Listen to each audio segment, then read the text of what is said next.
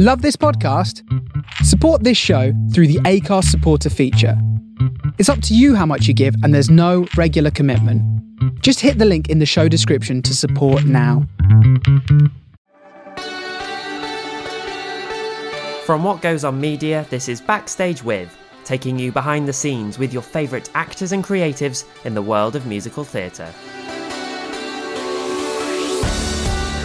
I'm Mikey Worrell. Today we're going backstage with Maz Murray, who's currently playing Mama Morton in Chicago in the West End. Maz is best known for playing Killer Queen in We Will Rock You. She was in the original cast at the Dominion in 2002 when she played the teacher and understudied Sharon D. Clarke. She became the longest serving cast member after taking over the role and staying until August 2011. Since then, she's played Tanya in Mamma Mia and also appeared in Mamma Mia Here We Go Again on the big screen. Now she's back on stage at the Phoenix Theatre. Here's our conversation. Maz Murray, back in the West End in Chicago. Hello. Good evening. How are you enjoying Chicago? Magnificent. Yeah? Honestly, I'm actually sucking a throat sweet. Yeah, it's wonderful. It's very rare that you get to do a role you love amongst people that you want to be around. You normally get one or the other. You know, like a wonderful role, but you can't bear the people, or you love the people, you can't bear the show. And we've all landed on our feet here because we've all fallen in love with each other and loving what we do. Do you like playing women who are in charge? Yeah, I mean, I don't really mind who I play because it's, don't take it personally. Obviously, you don't like reading a script that says, and then this old fat bag walks in and that's the role you're up for, But, it doesn't make any difference to me. Your sister has played Mama Morton. Yes. Has she been to see you? Yeah. Funnily enough, she's coming tonight. Oh, really? Yeah. What did she say? Oh, she loved it. I mean, it's so peculiar. I mean, I must have seen her play it. I think she did it 7 years ago when I went to see it. And it's been long enough that I was very concerned that I would be doing a carbon copy of what she did because we have similarities, mannerisms and things. And yet she came and saw it and said it's as if they're completely different lines that you're saying because we've obviously just got a different take on the role. So yes, it's worked out pretty well actually. Are you competitive? Are you, I'm better, or is she, you won't be as good as me? Only with regards to food. Oh, really? As most siblings are. Like if we go out for dinner and she gets her dinner and I get my dinner and they're put down at the table at the same time, it's that sibling thing. But I look at her, she looks at mine. And we go, I wanted to have what you've got. That's it. Do you ever swap? Yes. You grew up in quite a showbiz family. Yeah. How old were you when that voice, when did that emerge? Gosh, right. Well, my mother was in cabaret with Wayne Sleep at the Novello Theatre where I did Mamma Mia. And I must have been maybe 10, and I used to beg her to take me into work with her. So I would finish school. I was at Redruce Theatre School in Maidenhead with my sister, and we used to say, please can we go in, please can we go in. So she'd pick us up from school, we'd go home, have a quick snack, and she'd drive us into the West End from Berkshire, and we would sit in her dressing room and basically listen to the show on the tannoy, because we weren't allowed to go and watch it. I mean, we could, but we couldn't go on our own. So we had to stay in the dressing room. And I remember learning, maybe this time, and I just thought it was wonderful. And my mum still says we always knew that there was going to be a problem with show business because you used to, on a Sunday, we had a bar with stools and I used to grab the stool, put it in front of the TV that they were all watching, sit on it and do an entire sort of cabaret version of Maybe This Time on my own at 10 years old. That sounds amazing. Taking it terribly seriously. Did anyone film it? No. Thank you, Jesus. No, they didn't. But isn't that peculiar? I don't think that's peculiar. It's amazing. But I always had a really deep voice. Always. So even when you were sort of 15, it had quite a mature sound? Yes, and I didn't really start peaking with singing-wise. I was never picked for anything to do with singing until I was sort of 21 and I went up for a role playing Patsy Cline. That's the first time I actually got a job singing because I just sounded so mature for a child, and everybody else at school was up for Little Cosette and Little Eponine, and I mean, I just sounded like I'd been up all night smoking. And as I sort of grew up, I guess I grew into my voice, and in a way, I'm quite thrilled that I didn't try to change it. It's paying off now. Yeah, and I'm sure it crossed my mind. Oh, I wish I could sing high, and I wish I could do all these, have that musical theatre ability. But I just didn't have it. I just wasn't like that, and it took me ages. I would say Smokey Joe's Cafe was the show that I found my voice, if you like. And I was taking over from this amazing woman called Patty. She was on Broadway with it, and I had to learn the audition, listening to recordings of her, and it was just that breakthrough moment of, this is what I can do this, I can do this. And that's really where I found my voice, where I didn't feel that I was always finding it, so difficult to do these top high belts and sound so angelic. And yeah, Smokey Joe's was the turning point, probably vocally. When you came to Chicago to approach this, we've all seen the film and heard Queen Latifah do it. Do you sort of listen to it and go, what can I do with that? How do you sort of identify how you can change it? Because I loved what you did. I saw it last night. I loved what you did with the ending. Did you? Yeah. I love how you took it up the octave. I was like, yes! Okay, so that kind of happened because vocally, that song is very much a story of, it's not a vocal show off, It's basically, the way that Chicago is set up is that everybody arrives on stage and illustrates their position in the show. That's basically, as they enter, they go, this is my role, this is what I do. So the Mama Morton song is basically saying, this is what I'm about in the show, boom.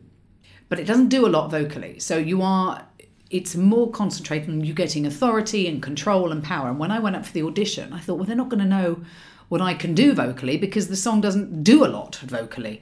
So I just did something sort of extraordinary at the end just to actually show the Broadway producer I can actually go a bit higher. My first thought was he's going to hate it and think, oh, God, can you just do what you're supposed to do? But, you only get 3 minutes in an audition to show them what you can do. And I thought, well, I may never be in front of this producer again. So I did it and got the job. And when I was actually had my first vocal call, I said to Ian Townsend, the MD, who is actually currently up for a Broadway.com award, please vote, as MD, Musical Director of Chicago. Thank you so much. Smooth. Thank you. Do you like that? Yeah. And I said to him, how have you always wanted to hear it? I'll do it how you've always wanted to hear it. So he said, well, I've always wanted to hear it go up at the end. And I said, all right, let's go up the octave on all 3 notes at the end. And that was it. We tried it. We said, look, let's do it. And then when all the bosses come, if they like it, it's in. If they don't, too late, we've already done it. And that's it. And it stuck. Oh, so were you the first to do that ever?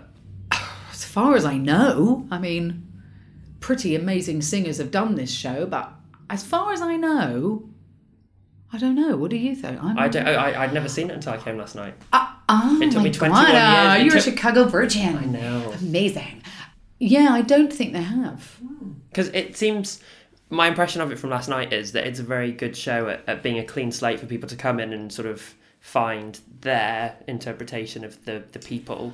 Yes and no. I think Chicago are excellent at you doing your take, but they're really, really strong on keeping that formula that is, it's got to be of era. You've got to sound like it's of era, which is to do with intonation and accent and all those sorts of things. But yeah, they're quite good at letting you put your own thing on within reason. Of course. Within reason. Which is the way it should be. Yeah, I think the people that they trust can do it, they let do it. And some people obviously think that they can do their own take of it, and it just gets too far away from the original, and I think they just bring you back. Can we talk about the role that you are most known for? Killer Queen in We Will Rock You. Oh, not the ugly duckling at Maidenhead. Fine, that's cool. It was one of my peaking roles. Before you said that, I was thinking, oh God, have I missed one? Yes, Killer Queen. You weren't initially going to be in that show. That happened quite last minute, didn't it? So last minute. I auditioned and I got thrown out of the auditions. Not in a bad way, but just, major no. And because I was up for Meatloaf originally. And that was that, and I got thrown out. Anyway, I actually ended up having a bit of a fight with the people there. We had a disagreement about the song that I was supposed to prepare.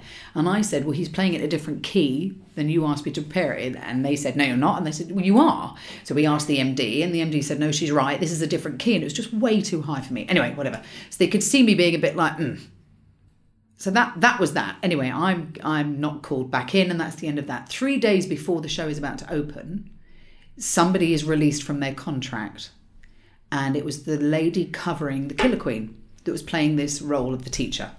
So they went through all the audition tapes, and they saw me going, excuse me, but I'm being Killer Queenie. And they said, well, let's bring her back in because she looks like... Because their main objective was to find someone that could cover Sharon, but also was sort of... can slip into the ensemble as well. So I went back in and sang an Elvis song because I didn't know a Queen one well enough. And they said, well, we asked you for a Queen song. And I said, I know, but this is the King. And they said, will you start tomorrow? And I learnt the show in 3 days. Oh my God. And that's not an easy show to learn in 3 days. No, I'm telling you something. I can't learn things in 3 months, let alone 3 days. But yeah, it was such a challenge, but it was so exciting. And it's very different going in when in a way you're saving the day. Because, you know, they were so delighted that to have somebody come in 3 days before that. They wouldn't have cared less if I'd actually just stood still. I think they were just so thrilled that I was there to pick up this little bit of a dilemma they were in. So yeah, it was the best thing that ever happened to me. Does it seem quite alien to you now that, because you did Killer Queen for so many years, that you were one of the yuppies and, you know, you were in all those scenes amongst the ensemble? I didn't see it until you went. I remember it. I remember it, all of it. And I have vivid memories of being in the ensemble because this is where I made my friends for life. When you are a lead in a show, more often than not, you're actually quite isolated in that your scenes are invariably on your own or with one other artist. You're called in to rehearse on your own or with whoever you're performing with. And it's only when you're in the ensemble or in an ensemble piece that you actually get to hang about with people and bond with them and muck about and have your fun. And that's where actually all the fun happened with We Will Rock You. It was all of us backstage as a rabble and going to Buckingham Palace as a rabble. You know, there was just anarchy. And in every company, there's like one nightmare that's loud and crazy and has enormous guts. And We Will Rock You had hired all of them. So there was like 33 of us like that. And it was just a magic 2 years. Did you all gel right from the start? Yeah, but everybody was a nightmare. And also because the show was such new territory then, there'd only really been Mamma Mia that was of a similar ilk. It was brand new territory. We were being run by producers that were creative rock stars. The rule book went out the window. You know, our producers had put their houses on the market to fund this. It was just most peculiar. It wasn't in the same way that a Cameron Mackintosh musical is run. Not that I've ever worked for him, but I understand that it has so much more order and system, whereas ours was just, no one had ever really done it before in the management. So it was brilliant and terrifying, and we got on notice, and then that was retracted, and then we said, we can't sing like this 8 times a week. And they were like, no, quite right, let's take one of the matinees out. I mean, that does not happen, you know. It doesn't happen. I forgot that they did that. They did that, and that's primarily to do with the fact that our producers were creative people and, you know, singers themselves, and understood that this was incredibly difficult to sing every night, 8 times a week. And they were just really, really terrific to us. And actually, thinking back to that era, what a bold move that was to go into the Dominion of all places with a brand new production. Yeah, but I mean, they wouldn't have looked at it as a bold move. You know, you're talking about the biggest rock stars, some of the biggest rock stars that England have ever produced, and they wanted it to be massive. You know, they perform at Wembley. They didn't want some little 250-seater. They want to roll up with all their Rolling Stone friends and go, this is our show, when it's mega. You know, because that's partly to do with them being rock stars. You know, they wanted it to be outrageous, and they got it. How did it feel when you said you got your notice? Yeah. When those reviews came in, what was the atmosphere like backstage? Well, the atmosphere was terrible because people had got mortgages, people had, you know, thought they had work for a year.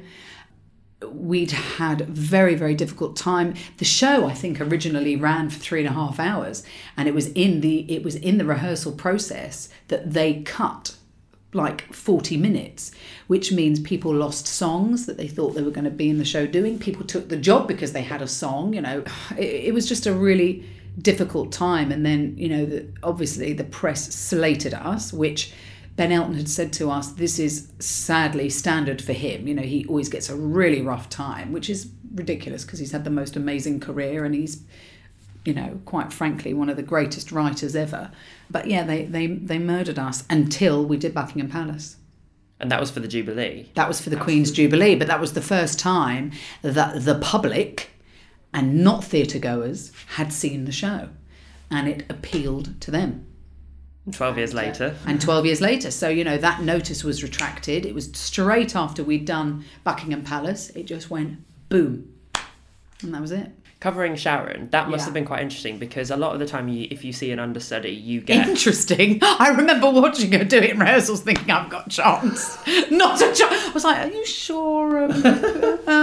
What possessed you? I mean, she's 6 foot. She's unbelievably impressive. And I just thought, what has possessed you to pick somebody who's 5'4"? I mean, and I'm just... I look ridiculous. I look like her key ring. And I just thought, I don't know what I'm going to do. And... the producers took me aside, and Brian and Ben and Roger and our wonderful resident director Tony Edge, and they just said, look, you're not here to do her version. You're here to do your version. Find your own way. And that's what I tried to do. How long did it take you to sort of get comfortable with doing it? Well, the first time I ever did it was Party in the Park, which Sharon couldn't do. And I was only told the day before, and I'd not been on yet. So my introduction to playing Killer Queen was, I think, to 80,000 people at Hyde Park. No pressure. Yeah, and I think I actually got the words wrong because I don't think I'd even had a rehearsal at that point. It was so early on. I probably had, actually. But, you know, I'd never worn the wig. I'd never had worn the costume. And that was it. And Brian May took my hand, walked me up the steps and went, rock. I was like, okay, oh my God. Yeah, that was it. So I didn't really think about it. You get much more stress as you get older. Oh, really? Well, because when you're younger and you're the underdog, you've got nothing to lose. You've got everything to gain. And as you get older and more experienced, you realise what can go wrong, which you're beautifully blinded by when you're younger. How did you find out that you were taking over? Was that always going to happen? No, it wasn't always going to happen. I think I did my first year and then I left. And then there was a problem with the lady that took over from me. And I said, look, I don't really want to come back because I don't want to be an understudy. And they said, well, we don't think Sharon will do longer than a year. And I said, all right, well, look, I'll come back if there's, you know, I don't mind doing one more year if there's a possibility of me taking over. And they said, yeah. And that really is how it happened. And then you got to do it for such a long period of time. Yeah. How did you keep it interesting? I think it's much easier to play a toughy baddie than it is to play somebody that's full of beans. Because I think it's easier to be somebody angry every night because you can do it however you feel. Whereas it's really hard to play somebody joyful when you are poorly or tired or unhappy or heartbroken, which we've all been. And I was there 9 years. I experienced all of those emotions whilst being in a show. You know, whilst I was there, I got married, I got pregnant, you know, all these massive things. So luckily for me, I was playing a role that camouflaged a multitude of life-changing experiences. And every evening I could just put on a and it was so much easier. I did come a couple of times when the set had an unfortunate malfunction. Oh no, which one? Oh, well, it always seemed to happen to you. I know. It was always... Well, I had the hydraulics. The poor crew on that show, God, they were amazing. But yeah, I mean, I never walked on stage or left. I was lifted up through the floor, flying around the thing, and then back through the floor. Yes, it went wrong a few times. What did you see? There were a couple, but the main one, I think, was on when you came back for 2 weeks Yeah. after you'd had the baby and then you came back. Yeah. It was the last night. And what happened? There was a show stop in Act 2. Was there? Yeah, this was 7 years ago. My last night? Yeah. I mean, what had happened? I can't quite remember, but I do remember that at the end, I think it was the screens, because you know when you after the reprise when they're on the bike, yes, and you came on the screen and yes, then you do your dissolve, yeah, you came up through the floor. Did I? So I think it was to do with the cameras and the screens. Did I? Yeah, because there was like a weird tie your mother down moment, and I remember you going, "I am not your mother." Oh yeah! Oh my gosh, your memories are amazing. Just come back to me. Do you know there's so many? It always happened to me. I remember when there was a malfunction on the table that used to spin round over there, and it went literally like 30 miles an hour. It was like the waltzer. Did you keep going? I can't get off. You can't get off. But did you keep singing? It was in the instrumental of It's a Kind of Magic. And literally looking across at Alex, like, what's happening? Yeah, it was horrific. I mean, the scariest bit of all, because we had to clip on, with a safety harness. I remember saying to the bosses once, I was like, well, if I forget to clip on, it's going to be, and they said, well, you're not clipping on for you, you're clipping on to protect the audience from you. I was like, well, that's really reassuring. Cheers. Yeah, it went wrong. Well, of course it did. It's enormous bits of machinery. But one of the ones that I remember was when I used to come through the floor, I had like a 3-foot leather train, like a tail on my, and one bites the dust. Yeah, on the red. Oh, on the red one. On the red. And I came up through the floor, and then the floor dips back down for me to start dum dum dum. And as the floor dipped, it ate the tail. Oh, God. And I knew I couldn't move because I knew I was literally, it was like trapping it in a car door. And I remember saying to Khashoggi, I can't move. And he was like, I don't understand, Mom. I was like, I can't move. You're going to have to lift my boardroom table because I can't move. And they actually worked it out, but the band had already started the song. So I started this song out standing still. God, it was awful. But yeah, so many things happened. But it was all right. But that was okay by the time the song finished and you went back down? Because I went back down, yeah. You'd have been going down. No, but there were quite a few moments when the table had broken and I couldn't go back down through the floor, and then I had to do a dying witch on the stage, and I was like, oh, can I just pretend I've melted? And they're like, no. So, I mean, everything that could have gone wrong went wrong for me at times. Yeah, it's really funny. Yeah, well, it was always fun to see, especially when you've seen it a few times and you can... Oh, I mean, it's the best when it goes wrong. The audience love it because they feel that they've witnessed something totally unique. And invariably they had, yeah. And the other unique thing that people always got to see was when Brian and Roger came. Yeah. Which, on your last night, was... Yeah. That was, I think, the craziest one I saw. Because from when they played Beautiful Day at the start, and it was amazing. It was amazing. What's your favourite memory of being in that show? I think that last night, because it suddenly dawned on me what I'd experienced in that 10 years and what it had done for me and my career, really, against many, many, many people telling me to leave a lot of times, and very, very influential people telling me to leave, and other producers and agents and, saying you should really leave. And I just, in my heart, I was like, but why? But why would I leave? I'm so happy. I don't believe in moving on for what? For ego's sake? To show I can do other things? I'm having the most wonderful time working with the most wonderful people. It doesn't happen in life that you are able to earn your living working with people you adore in an environment that is wonderful to you. They looked after me. They just really did. They helped me buy my first property. Just so many things happened on that show. And I just thought, I spent half of my 20s into my 30s there. It was the most magnificent decade of my life. No question. Were you surprised when it did eventually close? Well, no, I wasn't surprised because I'd been through 3 or 4 massive meetings of the show is going to finish in the 10 years that I was there, and twice it had turned around because of we did the Jubilee, and then the other 2 times I actually called Brian and I just said, I don't know why we're closing, because the audiences here are still stronger than anywhere else. Everyone is going through a recession. It was right after the London bombings, and it was a very, very tough time for entertainment. There was a recession happening. And I was like, just cling on. And I think that we'll ride the wave. We've never gone down that route of having celebrities, or we've never had to do that, because the music itself and Queen being involved always carried this through. And so it had survived so many near closes.